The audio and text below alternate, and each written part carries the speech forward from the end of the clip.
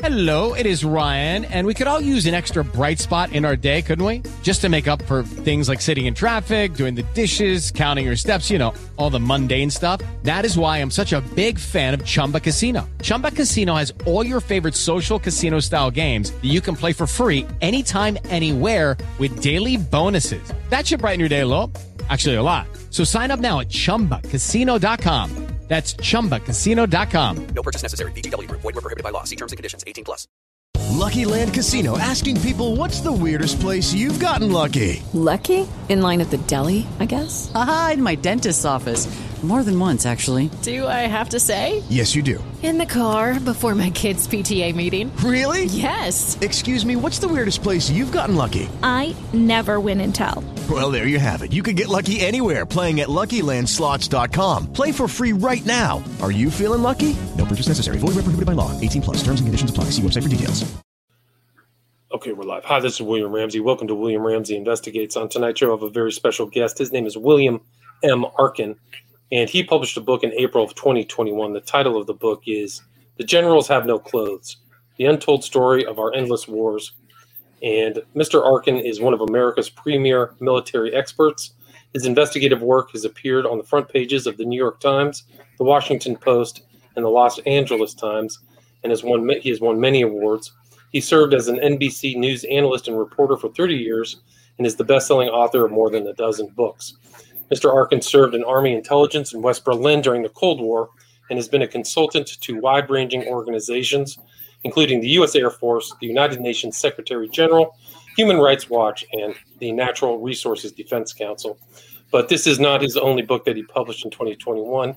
He also published History in One Act, a novel of 9/11, published in June 2021. And on that day, the definitive timeline of 9/11 on August 17th, 2021. But he's also published some other titles. One is Unmanned Drones, Data, and the Illusion of a Perfect Warfare, 2015. American Coup, How a Terrified Government is Destroying the Constitution, 2013. Operation Iraqi Freedom, The Inside Story, published 2013. Also Top Secret America, The Rise of the New American Security State, 2011. Divining Victory, Air Power in the 2006 Israel-Hezbollah War, 2011. And then also Codenames, Deciphering U.S. Military Plans, Programs, and Operations in the 9/11 World from 2005. He's also published or written or been involved in the writing of data books on military subjects, a variety of different subjects. But again, we're going to talk about this book that he just published, 2021. Title again is The Generals Have No Clothes. So, Mr. Arkin, are you there? Thank you very much for having me on. All right. Well, thanks for agreeing to the interview. For people who may not know your background, can you talk about you have a very long, lengthy CV. You go all the way back to, I think, the 70s in Berlin. Can you talk about this many decades-long interest in the military affairs in the U.S. and what led you to write The Generals Have No Clothes? Well, I'd say I'm the luckiest guy on the planet. I never had to ask one day of my life what it was that I wanted to do.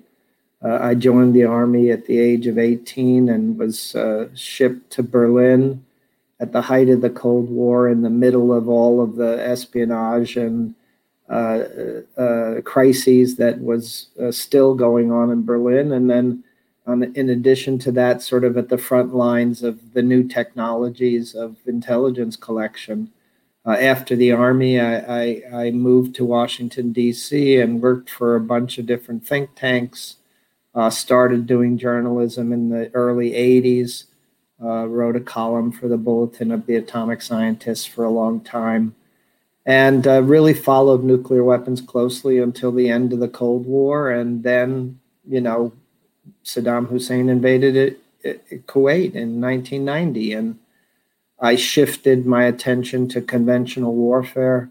And I realized that I knew nothing. I knew nothing about it, really. It was funny. I knew more about the Soviet military than I did about the American military.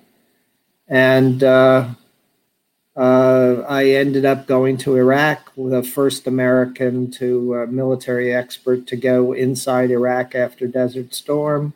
And then doing these on-the-ground investigations of warfare, subsequently in Israel, Lebanon, in Iraq, and Afghanistan, in Eritrea and Ethiopia, in Kosovo. I kind of became an expert on air power and the conduct of war. Served as a consultant to the Air Force and started into journalism seriously in 1998. Still continue to write for Newsweek. Mostly I'm a cover story kind of guy. I write big stories, but books are my passion, and I've written more than a dozen, and I've watched the book world change in my almost 40 years of writing books. And but I still love a book. I love the notion of discovering a subject and letting the research and the investigation take you wherever it takes you. And I have a point of view. I definitely am anti-war, but then again, I mean, the top general in the Pentagon would say the same thing. I'm anti-war as well. But I am a specialist on the behavior and operations of the U.S. government. That's my real passion, and that's what I've focused on over many years.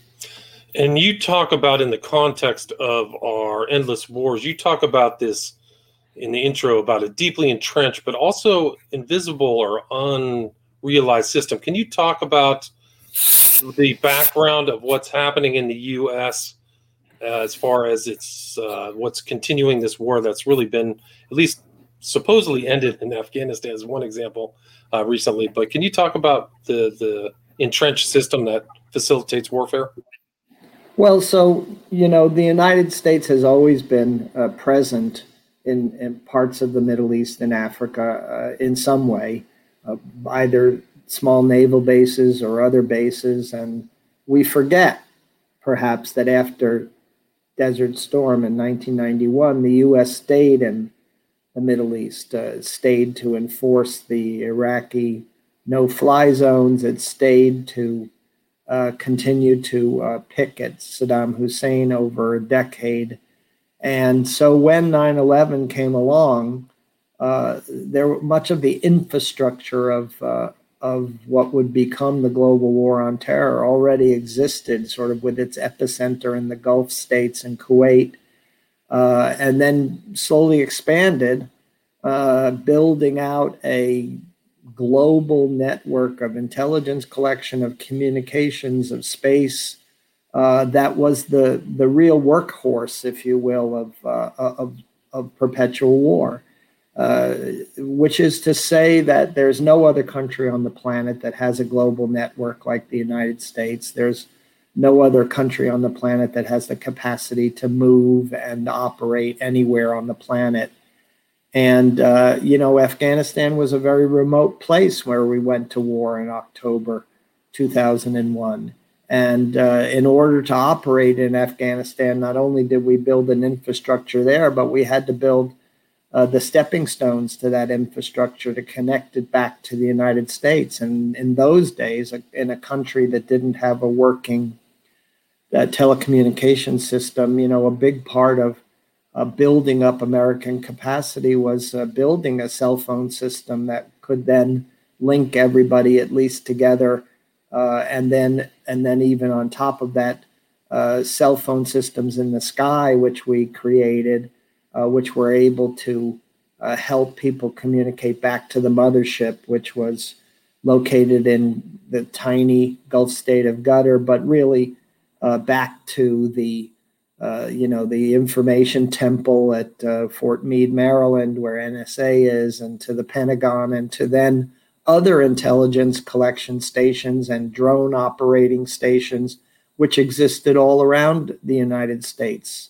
And at one time, in both Iraq and Afghanistan, really there were more people fighting the war in places like Fort Meade and Fort Gordon, Georgia, in San Antonio, Texas, and in other small outposts. There were more people actually contributing to the targeting and to the intelligence analysis and even to the planning and operations than there were boots on the ground. And then boots on the ground after the Iraq surge in 2008 became very unpopular. And so the shift of the American military was to find a way to continue to prosecute the war on terrorism with the minimum of boots on the ground. And that meant that it had to be a giant wedge, a small number of people on the ground backed up by tens, hundreds, and thousands, and even tens of thousands of people providing them with information, providing them with direction, providing them with all of what they needed. And so by the time the United States announced its withdrawal from Afghanistan, we had 2,500 troops on the ground. By the time the United States withdrew from Iraq in 2011, we had about 10,000 troops on the ground. It's a tiny number when you think about warfare, and that had also expanded to having various stepping stones in everywhere from Niger and in West Africa to Somalia, to Yemen, even into the Philippines. And these are the real forgotten wars, because despite the Biden administration's announcement that we're now done with Afghanistan and ending our longest war, the truth of the matter is that the U.S. military and the CIA and black special operations units continue to operate in 20 other countries around the world, and the United States could be bombing or could be mounting drone attacks or lethal strikes in 10 countries every day. Right. You said that there's special forces in like almost 90 countries. So the huge physical superstructure of the United States is ever present almost worldwide. It is. And even today, we will see the continuation of operations against ISIS in Afghanistan, against Al-Qaeda, and that's all facilitated by this global network. But the forces that actually are flown, let's say the drone that struck the ISIS planners in Afghanistan, that drone likely flew out of the Gulf, out of the Persian Gulf. So it flew hundreds of miles to be over Afghanistan, but we've built up that capacity over decades now.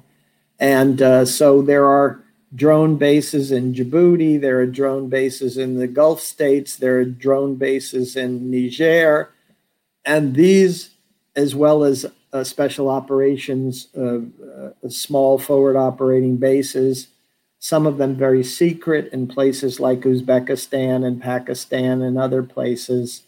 They facilitate this endless war, and they facilitate the global reach, which will allow the United States to continue to operate in Afghanistan, even though we have no troops on the ground. Right. And it's pretty incredible. And even you're talking about the drones. You mentioned that even the minimizing the soldier deaths has facilitated the continuation of the perpetual war, correct? Yes, in the sense that, well, the United States has always been technologically heavy, and so I don't think, other than the small time period of 2003 when the U.S. sought to destroy Saddam's army and depose him, which was successful. I mean, we forget that the 2003 war was 21 days, and that George Bush ran out there and said mission accomplished, and then what followed was another decade of fighting. But nobody really ever had the stomach for lots of troops on the ground. I think at the height, the United States probably had no more than 150,000 troops on the ground in Iraq, and at the height, the United States probably had no more than 60,000 troops on the ground in Afghanistan. So we're not talking about the giant mobilizations that were characteristic of World War II or Korea or even Vietnam. We're really talking about a technologically driven conflict in which the troops on the ground were often as much symbolic as they were important elements of the fight. Right. And you actually kind of talk about, I learned a new phrase from your book, tooth to nail ratio. So you have less people, but there's just this huge background, 85% or 80% of the size is all of this massive system facilitating conflict.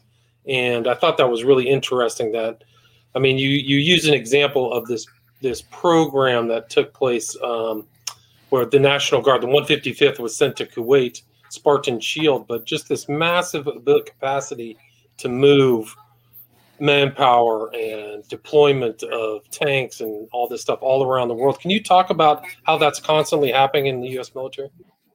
Well, the tooth to tail ratio is something that has always been a present element, both because there's a balance between military people and civilians, and today private contractors, and then second, the number of actual guys who are trigger pullers, who are fighting, as opposed to those who are in support roles, has shifted more and more towards support. So let's just take down, for instance, go back to the Vietnam War. The ratio of fighters to support was probably 1-to-1, and today it's more on the somewhere around, as you said, 85%.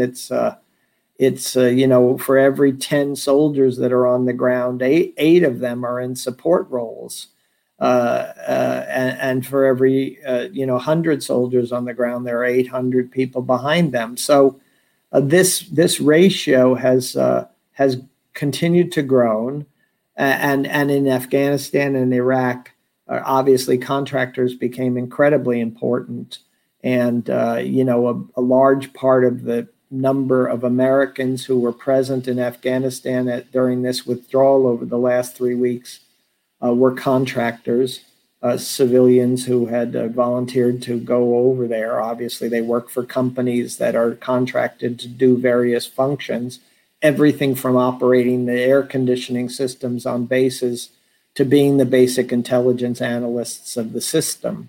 So, even saying boots on the ground is misleading today, because so much of what's on the ground is contractors, and the ratio of contractors to soldiers, especially in remote locations, becomes greater and greater. So the American way of war has shifted towards individual targeting, towards killing people in onesies and twosies with drones and special operations units, and the American arithmetic of war has shifted, with as many people in support roles as are people who are doing the actual fighting on the ground, and then a ratio of 1 to 10 in terms of every soldier that's out there. There are 10 people back behind that soldier. So just think about it. When you have 2,500 people on the ground in Afghanistan, there's probably somewhere in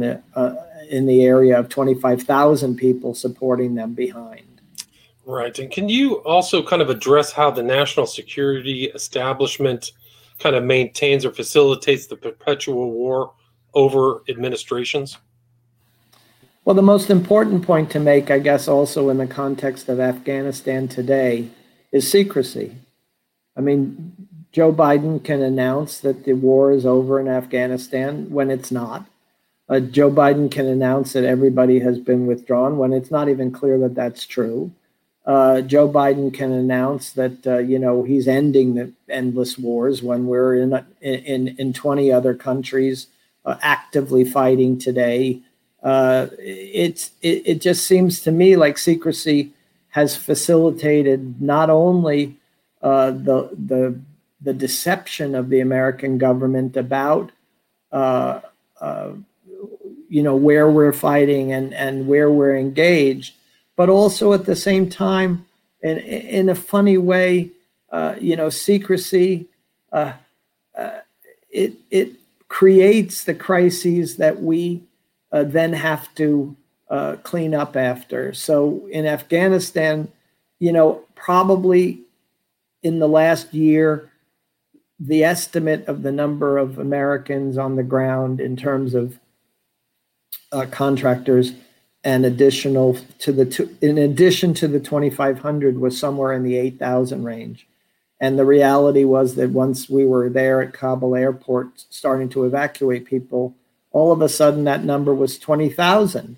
It's like, well, why weren't they just honest about how many people were on the ground? It would have changed everyone's perspective about what the task was ahead.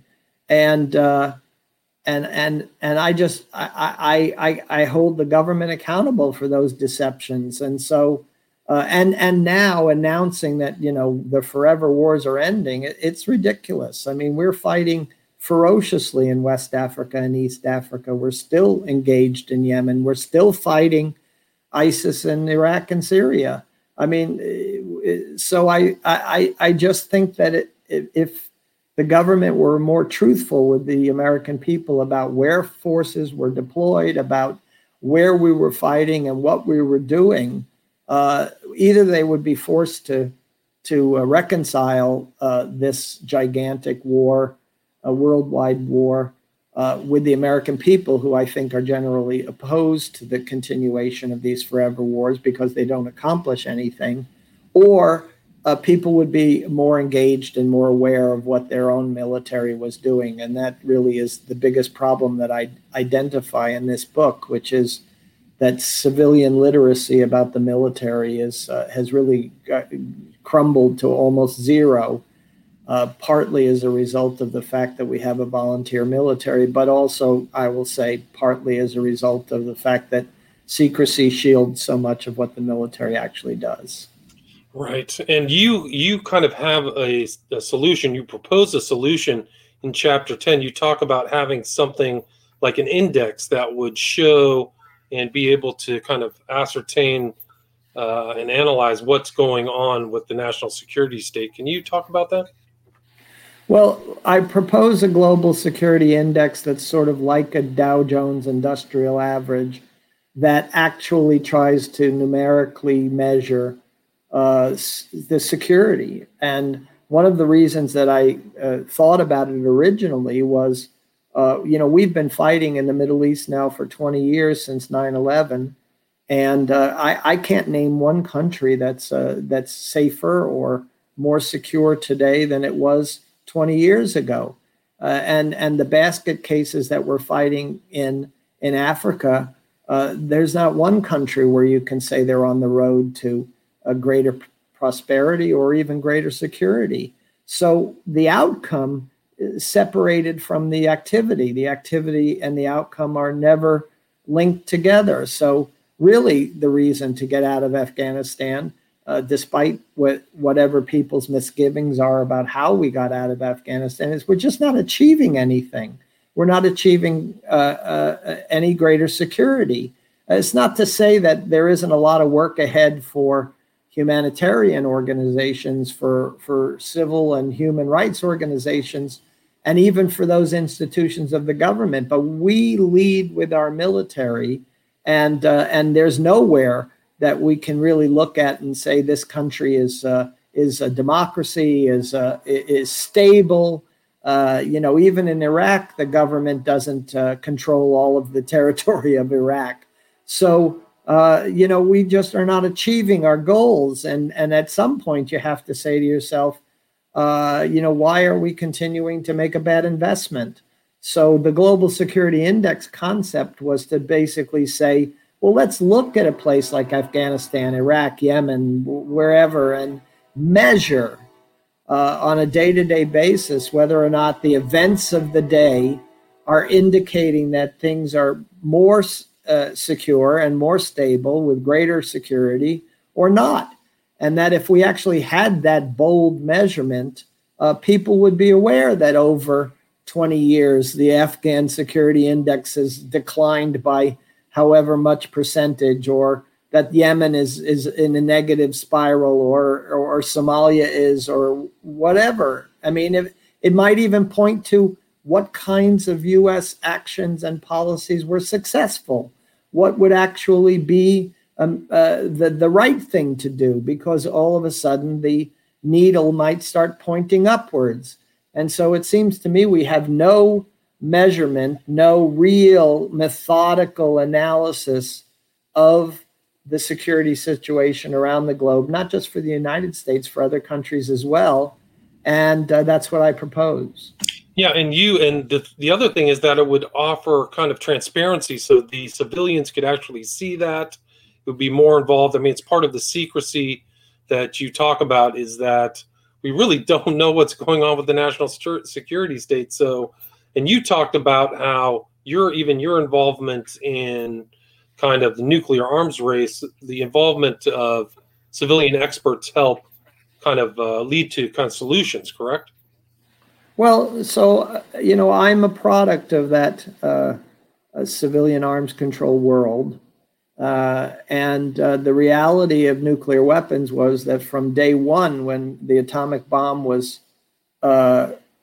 created, that the decision was made that civilians would be in control of nuclear weapons, not just the civilians at the Department of Energy, which used to be the Atomic Energy Commission, that manufacture nuclear weapons and control the nuclear materials, so that the military doesn't have full possession of them. But all the way to today, where nuclear weapons are really segregated from the rest of the military, and that they're under strict civilian control. Somehow, when it came to our era of conventional warfare, which I would date to the mid-1990s when we started fighting in the former Yugoslavia, civilian control became more and more tentative, and the military became more and more dominant in terms of how to fight wars, what the wars were for, and then we saw the phenomenon where military men began to be the most prevalent civilian leaders. So, we've had more military men as secretaries of defense in the last decade than in American history. Today, Lloyd Austin, retired Army general. Under Trump, James Mattis, retired Marine Corps general. But Obama did it too. He had a general as his national security advisor. He had an admiral as his director of national intelligence. I just don't believe that there aren't qualified civilians to take those civilian jobs, which is what the founding fathers intended. And secondly, I really find it corrosive that the military runs the military, and that sort of is against the entire strain of American culture and the organization of the government.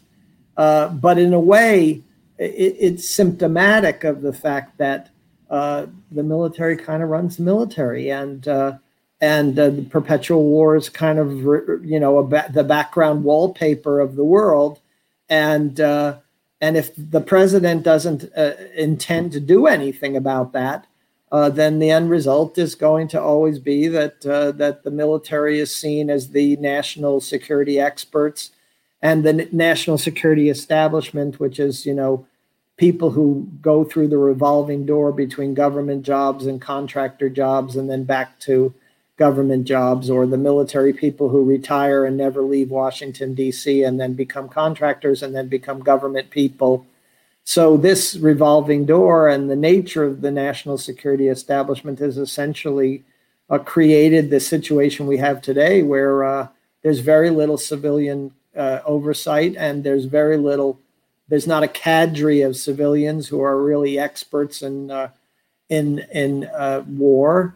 And we need to build that cadre. We need to do it the way we built the arms control cadre in the Cold War, because that arms control cadre forced arms control on the U.S. government and really forced the U.S. government to reduce its number of nuclear weapons, and had a strong impact on public understanding and education.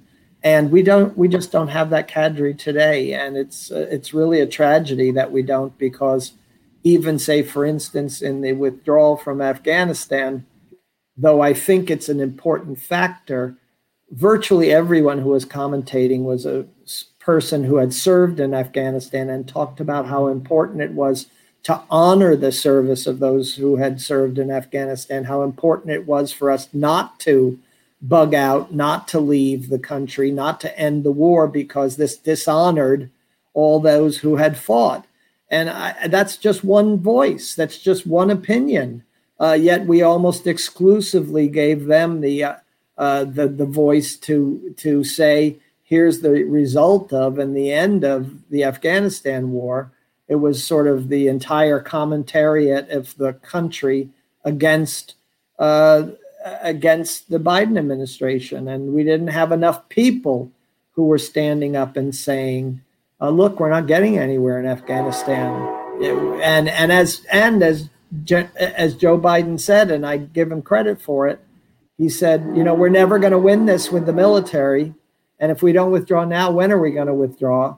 And I get it that the military is against that, but I don't think that it's the right answer. And I also lament that we don't have a civilian cadre, a strong civilian group that can really explain this as well as the military people can. And I think that the kind of nuclear anti-proliferation movement has been forgotten, and people don't realize the success of how NGOs and individuals and civilians really changed the arc of that, the growth of the nuclear weaponry. I think that something like that, like you said, applied today to is really kind of I think you even used the term in your book, like there's no proper dictionary definition of the state we're in. It's like perpetual conflict.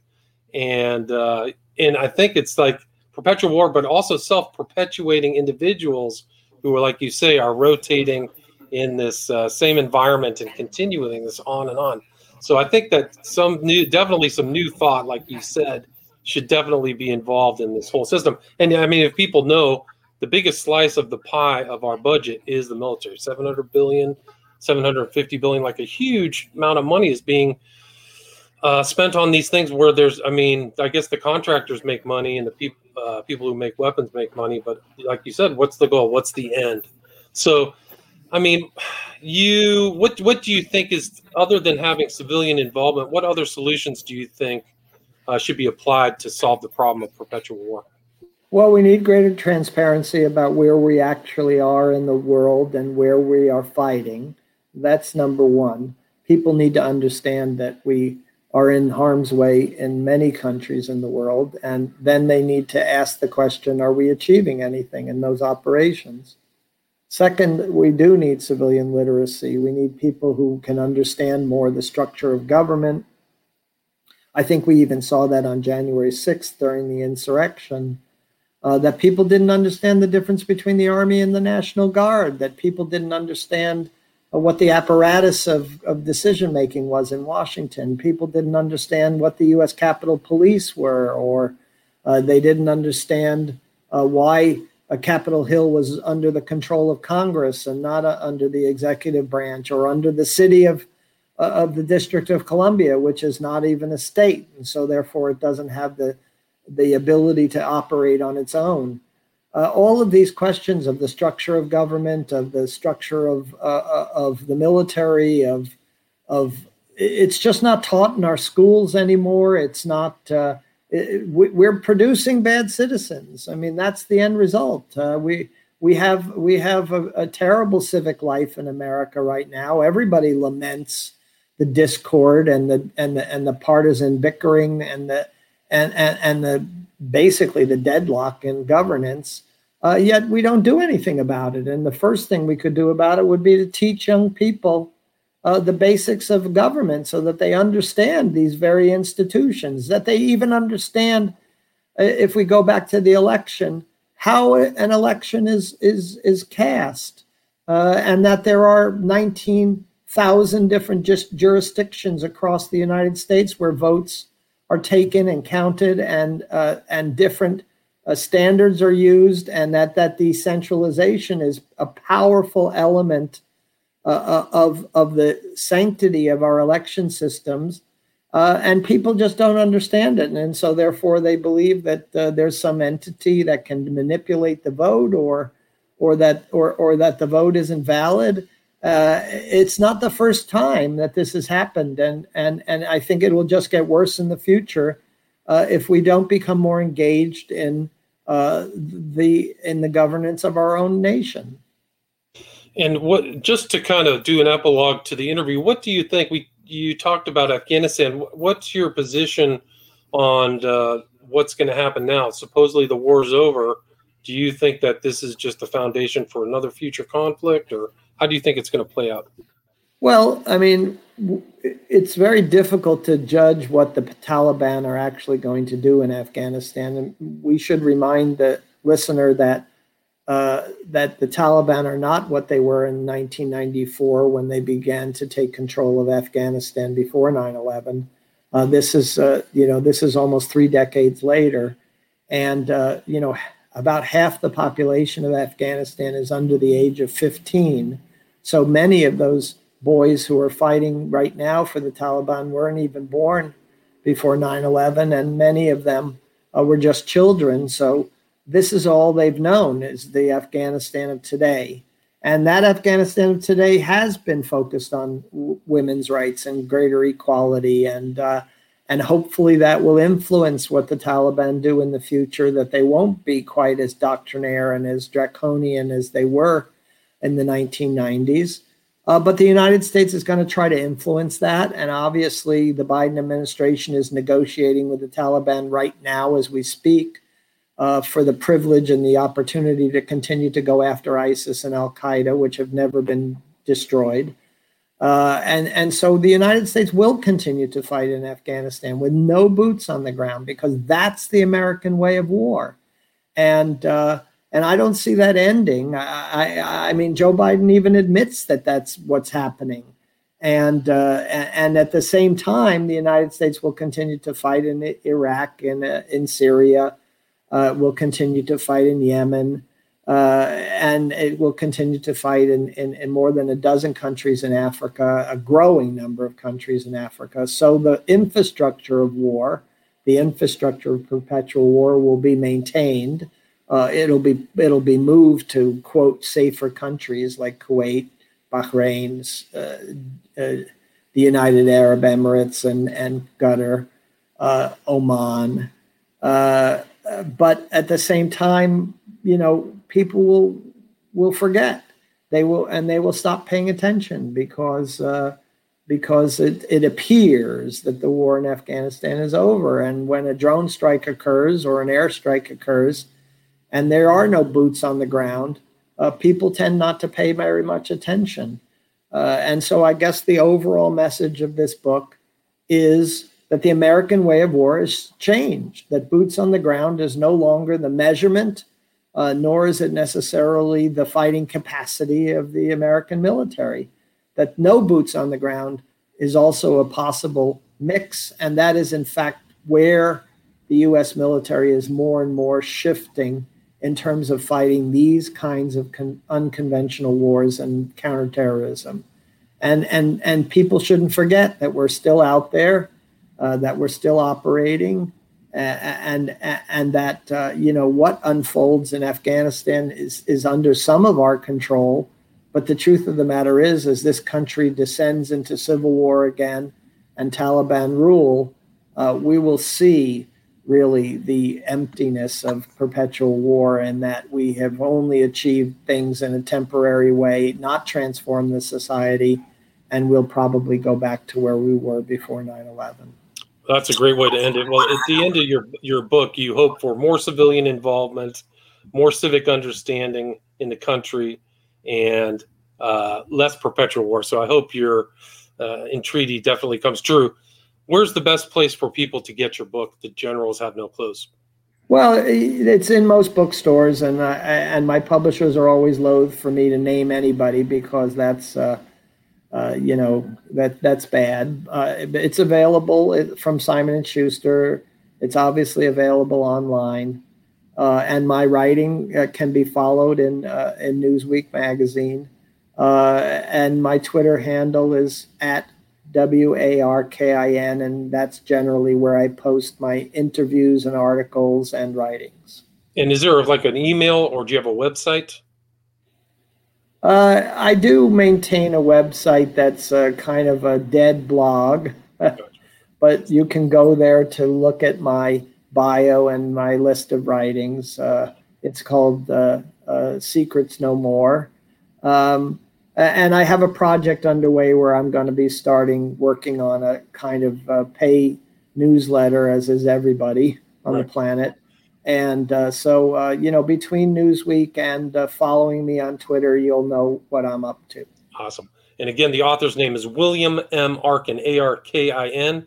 And the title of the book, just published April 2021, is The Generals Have No Clothes, The Untold Story of Our Endless Wars. Thank you so much, Mr. Arkin. Thank you for having me on. Stay there. Lucky Land Casino, asking people, what's the weirdest place you've gotten lucky? Lucky? In line at the deli, I guess? Aha, in my dentist's office. More than once, actually. Do I have to say? Yes, you do. In the car before my kids' PTA meeting. Really? Yes. Excuse me, what's the weirdest place you've gotten lucky? I never win and tell. Well, there you have it. You can get lucky anywhere, playing at LuckyLandSlots.com. Play for free right now. Are you feeling lucky? No purchase necessary. Void where prohibited by law. 18+. Terms and conditions apply. See website for details. Lucky Land Casino, asking people, what's the weirdest place you've gotten lucky? Lucky? In line at the deli, I guess? Aha, in my dentist's office. More than once, actually. Do I have to say? Yes, you do. In the car before my kids' PTA meeting. Really? Yes. Excuse me, what's the weirdest place you've gotten lucky? I never win and tell. Well, there you have it. You can get lucky anywhere, playing at LuckyLandSlots.com. Play for free right now. Are you feeling lucky? No purchase necessary. Void where prohibited by law. 18+. Terms and conditions apply. See website for details.